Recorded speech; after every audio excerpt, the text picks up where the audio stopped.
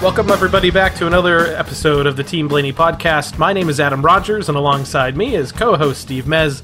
The Team Blaney podcast is brought to you by fans for fans. Steve and I have been diehard followers of the Blaney racing family for about 2 decades. Today, we closely follow third-generation driver Ryan Blaney, who pilots the number 12 Ford Mustang for Team Penske on the NASCAR Cup Series circuit. Each week on the podcast, we will review Ryan's latest NASCAR race and preview the race for the upcoming weekend, offering news, notes, statistics, and analysis. Steve, we're back at it after a interesting throwback weekend at Darlington for the Goodyear 400. Ryan was in a throwback paint scheme that went back to his days in the super late model ranks. It was a pretty nice looking car with that black and white and red color scheme. My only beef with that car was it did seem a little bit hard to find spot on the track a little bit. So it's going to make a really great die cast and really great photos and that kind of stuff, but you never think you'll miss that, bright yellow car, but sometimes you do. The design, that was the thing that got you, because you got used to the Penske design with the way those colors come off the side toward the numbers, and those are easier to pick up, it seems like, because that's a Penske car. You can almost tell it's a Penske car. And yeah, it was weird because the hood was just black with white, and that was kind of hard to pick out. If there was a third color there, I would have thought it may be a little bit easier, but it was a really, really cool car, throwing back to the super late model car that he drove for DB Racing, which essentially was Dave Blaney. It was the one that built that car and put him in the seat as he was just starting to get out there and get into some stiffer competition. So, like I said, really slick looking car. Hopefully they make some sort of a die cast. I think they usually do with his throwback car every year, and I'll definitely pick that one up. Now, overall, Steve, I made this joke, I think on Twitter too, that it was fitting that it was throwback weekend at Darlington and then a driver kind of goes out there and spanks the field and wins by multiple seconds and got out there and hit huge leads, because if you watch some of those old-time NASCAR races, I think they brought up a Ned Jarrett race at Darlington at one time where he won by like 12 or 15 laps or something. So throwback weekend proved to be true, at least when it came to the racing. At the end of stage 2, Truex had a 15-second lead.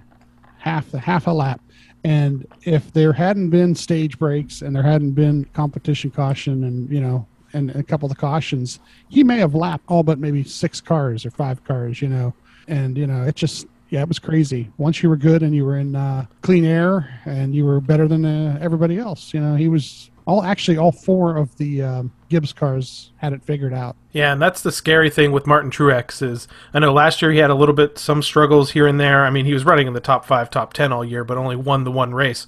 But when that team hits on a setup, and specifically in this package, he loved the package that they ran at Darlington this past weekend, he has a tendency to just run away with some of these races, and kind of just shows the strength of that team at times. And now they're the only team that's won multiple races this year, and they've won 3. Yeah, it's that's okay. You can win a bunch of races now, and everybody else just has to get better. We get better by the last 10 races a year. Get to the playoffs and then get better then. Speaking of getting better, it was another weekend where Ryan went to a track that wasn't necessarily his best, but turned out a good performance. So let's recap the Goodyear 400. Ryan Blaney, race recap. Darlington Raceway. Okay, big old Darlington weekend. Competition caution was at lap 30, and then the stage breaks were lap 90, 185, and of course the final was at 293. To the rear at the beginning, they had the 9 and the 10 car, and the 9 was supposed to start 6th, so that's in Ryan's lane, so he moved up a spot right before we even started the race, and Ryan makes a comment during the pre-race about the 5 car being really flared out. He says like they used to be. So, these guys are sitting in the car and they still can see things that they think somebody's got a little advantage that they might not have. By lap 5, he's at P12, and the lap 7, the first caution comes out for the 10 car, and a couple wicked hits on the back stretch. That 10 car was one of them, and I believe the 41 later on. And it was really strange because it kind of turned into the wall, coming out of the turn, and yeah, both in the same spot. The cars looked identical. The front tires were up off the ground. I know you'll get to a little bit later, but it was Mother's Day, and that 41 car it perfectly was bent to where the Happy Mother's Day was shown proudly out onto the screen. So, unfortunately for Cole Custer, it ended his day. But yeah, the struggles continue for that 10 car and Eric Almirola, who I know at some point they'll get it back together and they'll be a top 10 machine again, like they've been the last couple of years. But they have had a rough start to the season, and smashing that car up within the first couple of laps did not help anything. So most of the cars stay out for that. Ryan says they're a little tight taking off, but Todd says a lot of the comments for the other cars are that everybody's tight too. So it should get better as the air pressures come up. The choose cone, the leader chooses the bottom, Ryan the top. Now, basically all race long, they count them off, and the leader seems to take the bottom, but the higher lane is the better lane to start in at Darlington. You want to be in that higher lane.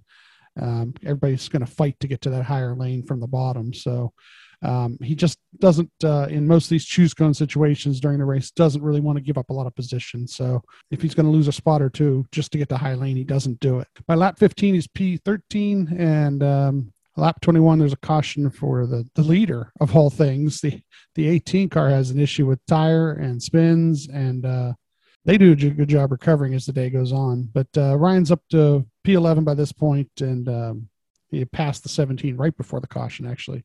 They choose to make the lap 25 the competition caution a couple laps early just based on that. And on the pit cycle, they go in 11th and they come out 9th. So they gain some positions on the pit stop right away.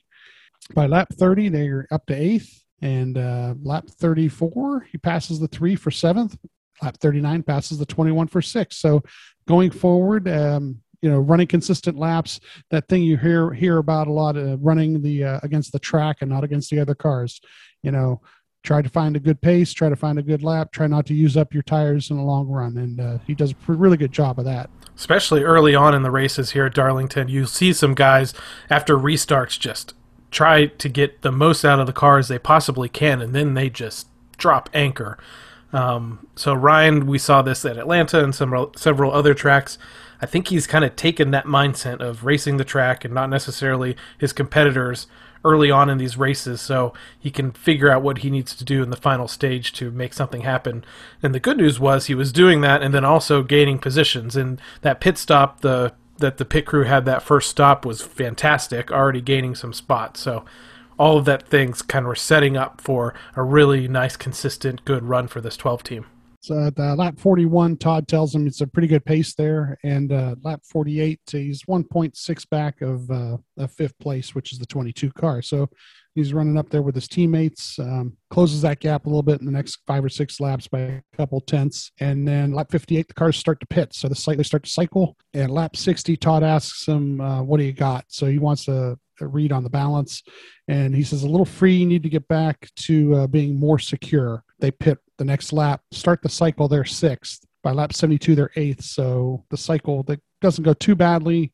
As a matter of fact, the next lap or two, they're up to 7th. Todd tells them at lap 80 that they're 0.3 better than the next 2 in front of them. At the end of the stage, the 19 does win, and Ryan finishes 7th. So we got stage points. We moved up, done a pretty good job of adjusting the car right off the bat because it's not like screaming about a lot of issues. It's just a little tight, little loose one way or another. One thing that happened during this stage was his teammate, Brad Keselowski, started up front. And I talked about some of these guys dropping anchor. I don't think it was because of equipment or anything, and he was without regular crew chief Jeremy Bullins due to COVID protocols, which I think leading into this next race, Jeremy's going to be out again. But they just missed something on that setup, and I think we've seen this with this 2-car once before during this season as well, where it's just Brian and Joey are running okay, and then the third Penske car in some instances are just completely off. So I don't know whether they've all went different directions on setup and they're trying to experiment, but whatever it was, unfortunately for Brad and that 2 team, it did not work at Darlington. Ryan talks about they're losing a little bit of front turn, and Todd says they took a little bit of the stagger out and they're going to put it back in now and try to find some rear end security another way. Something happens here in the pit cycle. They say pit 7th but end 11th, and I don't exactly hear what happens, but Todd said something about we'll have to clean that up in here. So, there's something that happened there. There's a penalty on the 5 car actually at this point. So they do gain a position or 2 based on pit penalties, unfortunately. But by lap 99, he's up to 9th. Then at lap 100 is the caution for the 41. Like you said, says Happy Mother's Day on the car there. But Todd says that we're not coming in after one lap because they basically just got 1 lap in there. The choose cone, the leader goes low and Ryan goes high once again. So they go green at lap 104, but by lap 107, there's a caution for the 1 car, and he's 10th place by this point.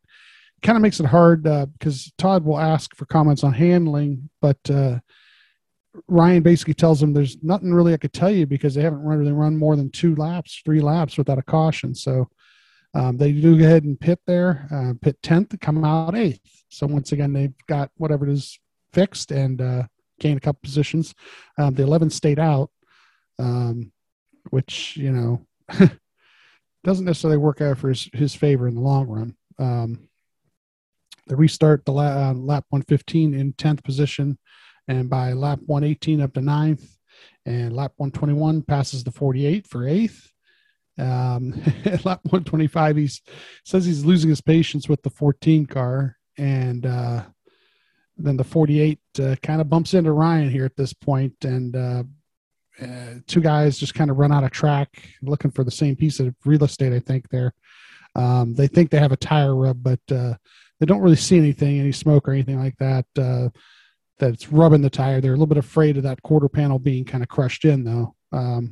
So they're going to have to fix that at the next pit cycle, which starts at lap 139 there. They start the cycle 8th, and they come out 7th, so they actually gain a position during that whole pit cycle of green flag pitting. And lap 156, they're racing with the 5 car. So, and Todd says he's doing, that you're doing good, but I put you in a hole there. So Todd's taking a little bit of blame for them being a little tight there with the changes they made earlier in the race. And he seems to think that that's the problem, that Ryan's not able to race with somebody or next to somebody. Ryan tells him it doesn't really matter because of the damage from the 48 car to begin with. So, Todd says, well, I got you tight there, but Ryan's like, well, it's not just that. I'm glad you're mentioning this kind of contact, but this is something that they didn't really mention at all, really, on TV. So you can only hear it here on the Team Blaney podcast, or if you listen to Josh during the race on the scanner. But yeah, I had really no idea that there was any contact there with the 48 car, but it kind of explains some things a little bit. This is when I'm sure you'll go on to the end of the stage where they kind of settle into this 7th and 8th position a little bit here, and that's kind of where I thought, this is where they run in the first stage. They're running like this in the second stage. It's looking like it's a top 10 day, which if you go back to Ryan's history at this track, top 10 day is a record day for him. So things are looking relatively up. Not like we're going to win the race up, but good finish, good stage points, and a good weekend altogether. Yeah, they at lap 159, the 5 car passes, so Ryan's in 8th. Lap 179, the 20 car is coming, they tell him, but he's on 9 lap newer tires. That's part of it. They tell him he's catching the 8 car in front of him, though. So at lap 181, the 20 does pass. He ends up 9th. So at the end of stage 2, he ends up in the 9th position. Once again, though, stage points.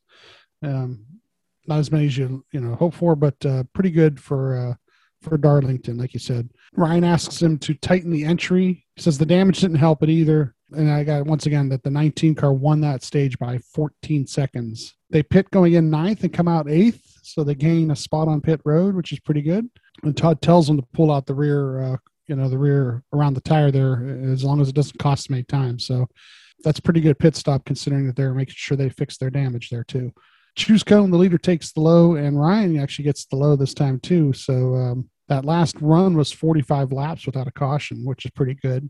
Ends up being P7 after the restart, lap 202. Josh says to make him use it. The 20 cars coming at him, trying to pass him, and he's basically, for the next bunch of laps, Ryan runs the same line so that the 20 car really can't. I mean, if he's going to pass him, he's going to have to make a move to pass him, and he has a lot of problems doing that. He gets next to Ryan, and then by the time they're out of the turns, he's back in the behind him.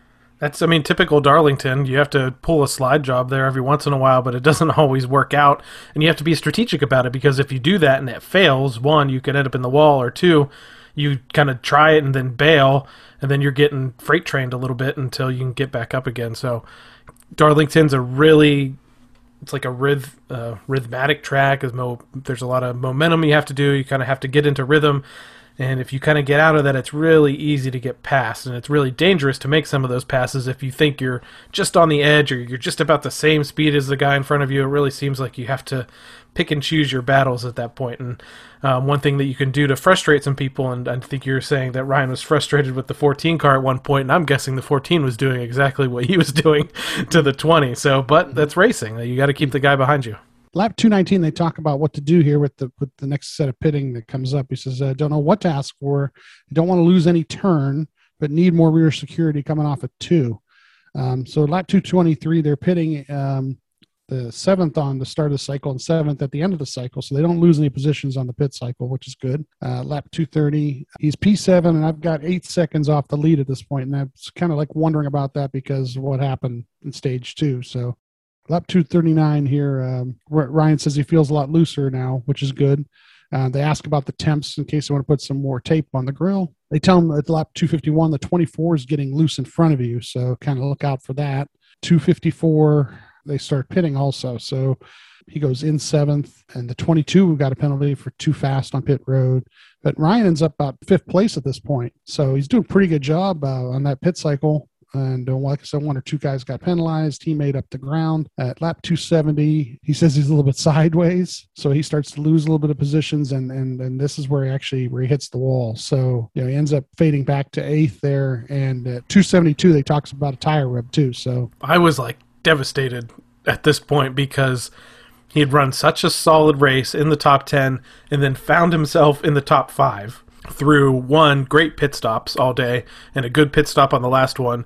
He did luck into a couple of spots there from guys getting penalized. I knew Hamlin at that one point was on his way and probably was going to pass him, and he would be in at least about 6, and I thought they could cruise to that finish at the end of there, and then boom, hits the wall. They did kind of show some footage of that on TV a little bit, and then it's just I was just deflated because I thought, that damage, you're talking about a tire rub, and I'm like, it's only a matter of time before I was just thinking, hopefully he just keeps running up high so that way if he hits the wall, it's not going to hurt.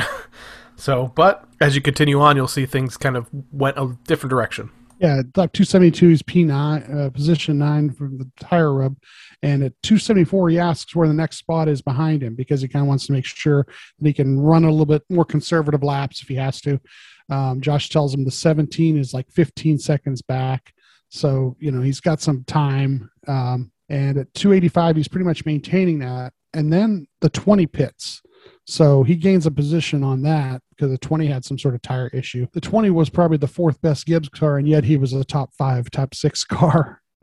That's how good the Gibbs cars ran. But Ryan does get to 8th position by that point, and the 19 does win the race. But Ryan puts a solid day in and gets a top 10 finish. Really, really good day as far as I'm concerned. I just mentioned the pit stops, but again, there's some times during the season where some fans were really getting on this pit crew, but they performed above and beyond this weekend at Darlington, and just hope that they have a race like that when he's got a car in contention for the win, because that can be a difference maker for him to go to victory lane for a second time this year. So I would say top 10 finish at Darlington. I didn't expect it, but I thought it was a possibility, especially since he went into a track like Richmond earlier this year and improved there. So this is just another week where we keep hammering out how this is a different Ryan Blaney this year. It's a different team. They're really working on, getting the basics together, focusing on, at least seems like focusing on racking up stage points, and they're being successful so far, and it's really, really exciting to see. Yeah, the final, there was always a final comment there, and Ryan says it's a good notebook to come back here with. So whatever they learned as far as what to do with the car coming off the truck, they didn't have to adjust it much, and they were adjusting it enough that he could actually race some people with it. So coming out of this race at Darlington, he still remains in the 5th spot in the NASCAR Cup Series point standings, 124 points back of Denny Hamlin, who's the leader. I know we keep talking about this projected playoff ranking. NASCAR.com says he's down into the 6th position now in the projected playoff rankings. Depending on which flavor of website you pick, it's going to be different here and there. So we might as well just wait until the end there. But the good news is that he's not on the cut line or anything like that. No, the adjusted one that takes the Hamlin, the point leader, out, and then also puts in all the stage points and bonus points in, has him 3rd, actually, still. So that's the one I love because that's what's going to line up that first week as. Those bonus points, it's an extra point or two. I mean, Truex has 15 of them now, or 16, 17 of them, whatever it is now. So Truex has got a good lead before we even start the playoffs. Yeah, because with his 2 stage wins on top of the race win at Darlington, Truex picked up a couple more playoff points that way too.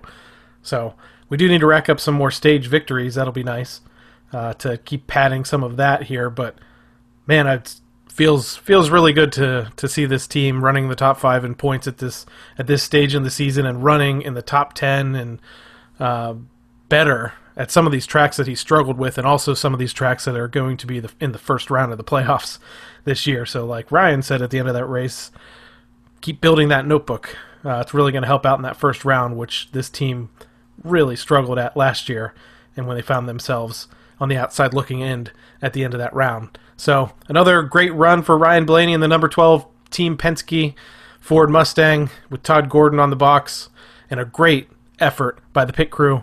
So I think that wraps up our review of the Goodyear 400 for Ryan Blaney. This week in NASCAR history. Kicking off this week in NASCAR history, May 11th, 1963, Joe Weatherly prevails in a confusing 2-part running of the Rebel 300 at Darlington Raceway. The race is run in a doubleheader format, with Weatherly winning the opening 150-miler and Richard Petty taking the second half. A complicated point system is used to determine the race winner. Weatherly edges Fireball Roberts by 6.1 points. Kind of sounds like a precursor to the NASCAR All-Star race. Jumping ahead to May 10th, 1975, Darrell Waltrip racks up his first career NASCAR Winston Cup Grand National victory with a 2-lap triumph in the Music City USA 420 at his hometown Nashville Speedway. Benny Parsons comes home second, with Cuckoo Marlin in third. May 15th, 1978, Willie T. Ribbs, America's leading African-American race driver, fails to appear for 2 special practice sessions in preparation for the upcoming World 600 at Charlotte. Team owner Will Cronkite, irked with Ribbs' absence, replaces him with the relatively unknown short-track driver Dale Earnhardt. May 15th, 1983, Bobby Allison takes the points lead with a narrow victory over Darrell Waltrip in the Mason-Dixon 500 at Dover Downs International Speedway. The race finishes under the yellow flag as a torrential downpour hits the 1-mile oval. And wrapping up this edition of This Week in NASCAR History, May 10th, 1997, Mark Martin prevails in the nonstop Winston 500 at Talladega Superspeedway and holds off Dale Earnhardt to win in record time. Martin averages a staggering 188.354 miles per hour in the caution-free event. It is Martin's first NASCAR Winston Cup victory since the 1995 season. Think about that. 3 flags. That's it. 3 flags. A green, a white, and a checkered. You don't see that too often. Mm-mm.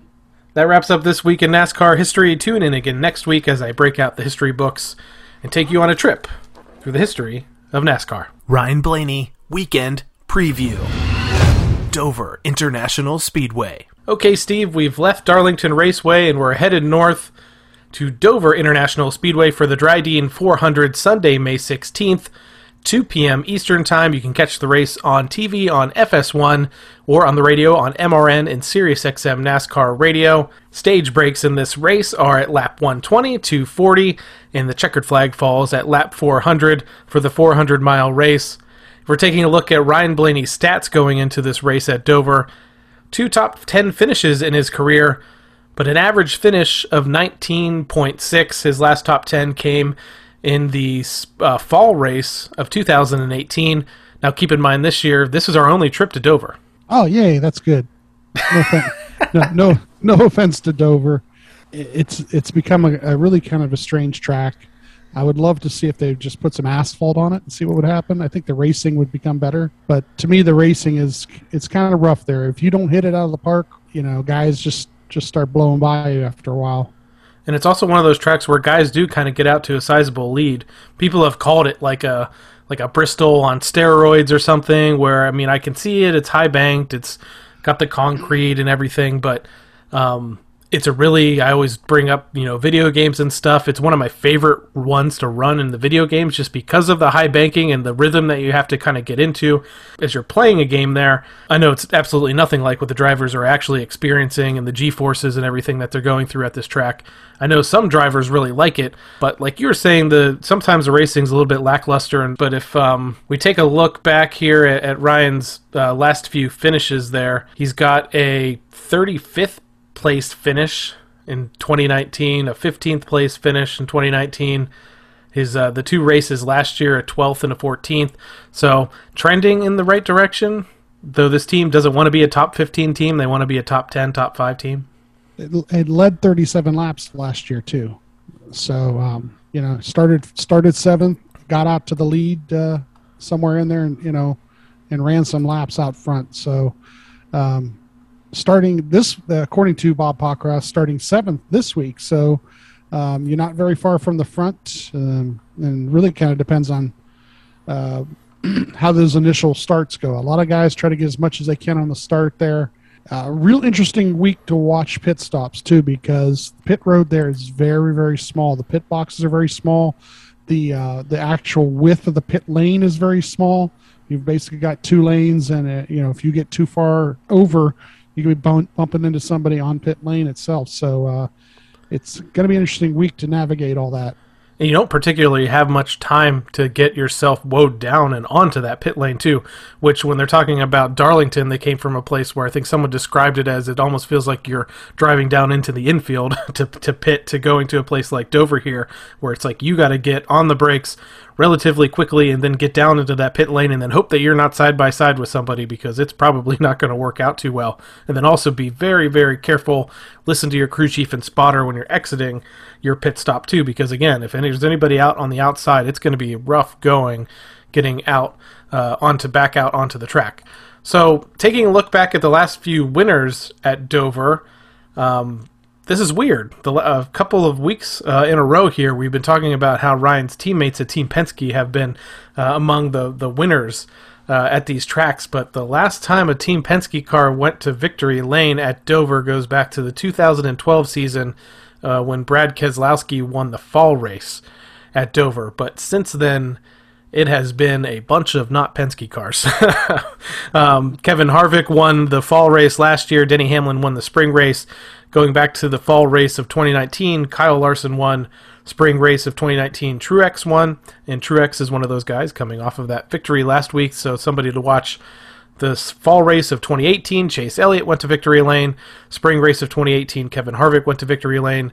We also got Kyle Busch there, and then I believe this was Jimmy Johnson's last victory in 2017. He went to victory lane in the spring race. So not a lot of Penske guys necessarily going to victory lane there, going all the way back to 2012. But maybe as Ryan continues to improve this season, but then also at Dover overall, maybe as a shot to maybe bump up into the top 10, top 5 this week. This is one of those places that you got to be really careful, because when there's an issue, especially on a restart, there's not a lot of room or width on the front stretch or back stretch to go anywhere. You basically end up down to that wall. And I've seen some things in the last 10, 20 years there where guys pile up into each other and so on and so forth. And so starting out front is one of the better things that can happen for Ryan, being in that top 10. Hopefully gets away from all that action. Hopefully things spread out and he gets a chance to race somebody down and beat him fair and square. But yeah, this is one of those weekends where you could see a bunch of pileups, especially on the restarts. Yeah, that's happened. They kind of call it, it's like a mini Talladega crash or something, a mini big one. And we actually saw that at Darlington. If anybody tuned into the Truck Series race, there was just a disastrous crash that took out about half the field. And that's a much wider track. Well, I mean, Darlington's not that wide, but it's a lot wider than what they're going to be facing this weekend at Dover. So yeah, it kind of turns into a little bit of a funnel if a couple guys spin.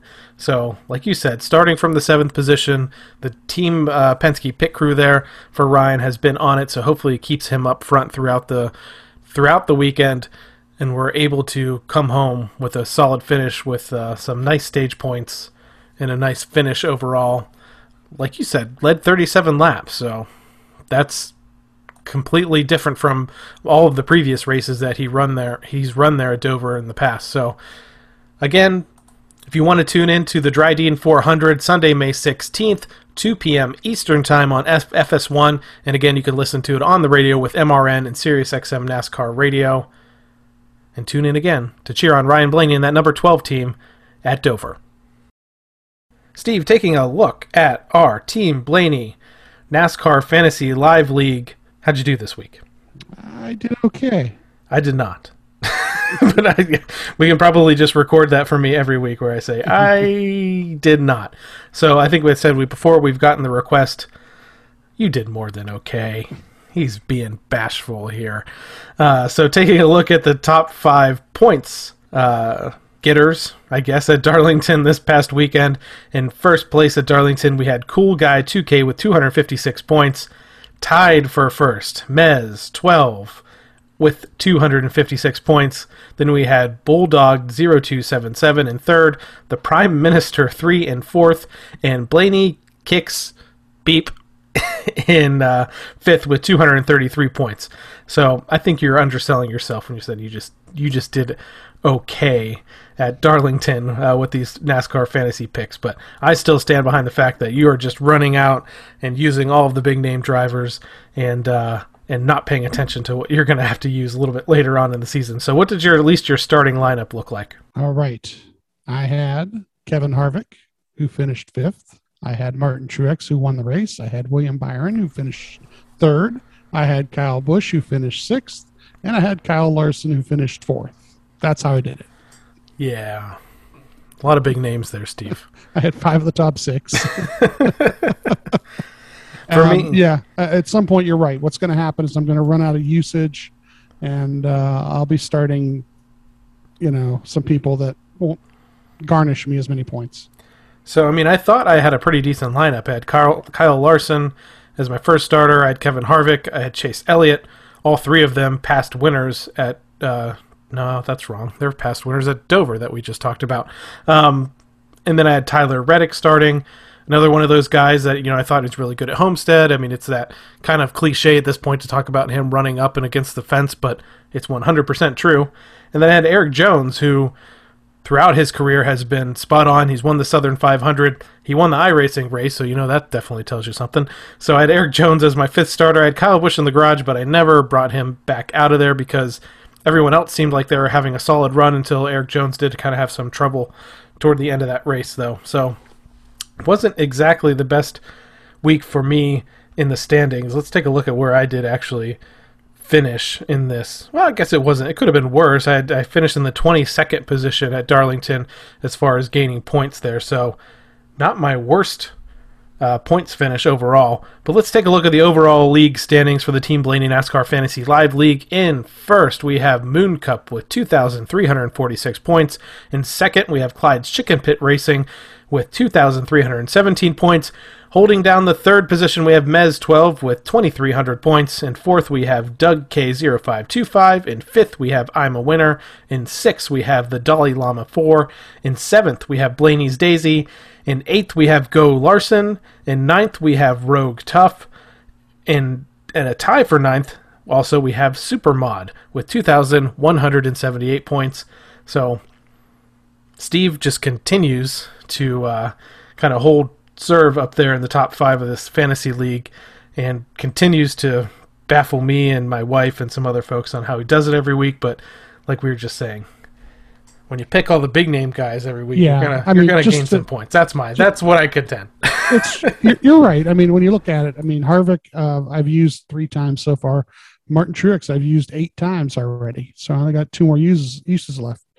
Same with Kyle Larson. I've used him 5 times already. So, there's some guys that in the next couple of weeks I'll have to get rid of or not use, and I'm hoping that maybe at the road courses I pick somebody a little bit off brand that maybe has a good finish.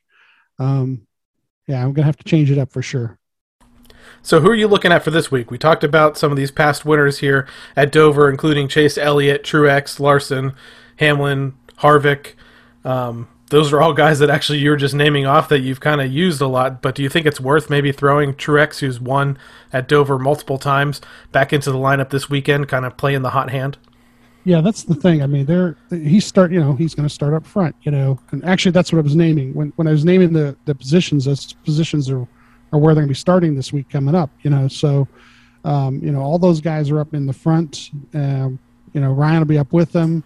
Maybe I throw Ryan back in there again, but I kind of want to save Ryan for the 1.5 mile tracks. Yep. I really think that's where they're going to do their best work. The Toyotas, the Gibbs Toyotas specifically, are really good right now. You might want to throw a guy like Bell in there. He didn't have the result based on the tire issue, but he was running in the top 5 or 6 before the tire issue last week. So Kyle Busch, like I said, now that he's won a race, he's hard to beat. He spins out at the beginning of the race last week and still finds his way up into the top 5 or 6. So, those are the guys I'm looking at basically. Joey and Ryan are the top guys at Penske right now, and I don't know what's going on with Brad, but Brad can put it together any week too. So. Yep. So if you're looking for some dark horse picks here, I'm just going back to the finish of the fall race in 2020.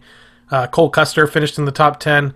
Here's another interesting pick here is Austin Dillon in the 3 car. He finished 9th in the fall race at Dover. That RCR team has kind of been on it this year. I think when Reddick came over last year, it kind of boosted that team up a little bit, but both of those cars, I believe, finished in the top 10 at Darlington this past week, and that's happened a couple of times this year. They both ran 1-2 at Texas last year when Austin Dillon went to victory lane again, so might be worth taking a look at an RCR driver in Austin Dillon. Eric Almirola finished in the 7th position. He's due at this point for some sort of a good finish, but the downside with him is he's going to be starting pretty far back in the field due to that early crash. So, I'm not really 100% sure who I'm going to start. I think I have the availability at least to kind of put Harvick in there, probably Truex. I don't think I've used him that often, so just to kind of get some of those guys. I think it's almost Hamlin's time. It has to be. I thought maybe it was this past weekend was going to be Hamlin's time to win, but Harvick definitely. You're looking at those two guys that won, Harvick won 9 races last year, still hasn't gone to victory lane yet. Denny was 6 or 7 races or something last year that he won too, and he's the lone Gibbs car at this point that still hasn't gone to victory lane after Kyle Busch went there. So yeah, Chase Elliott's another one that I haven't really used much yet, and gotta save him for the road courses though, right? Yeah, that's what I'm saving him for. So yep.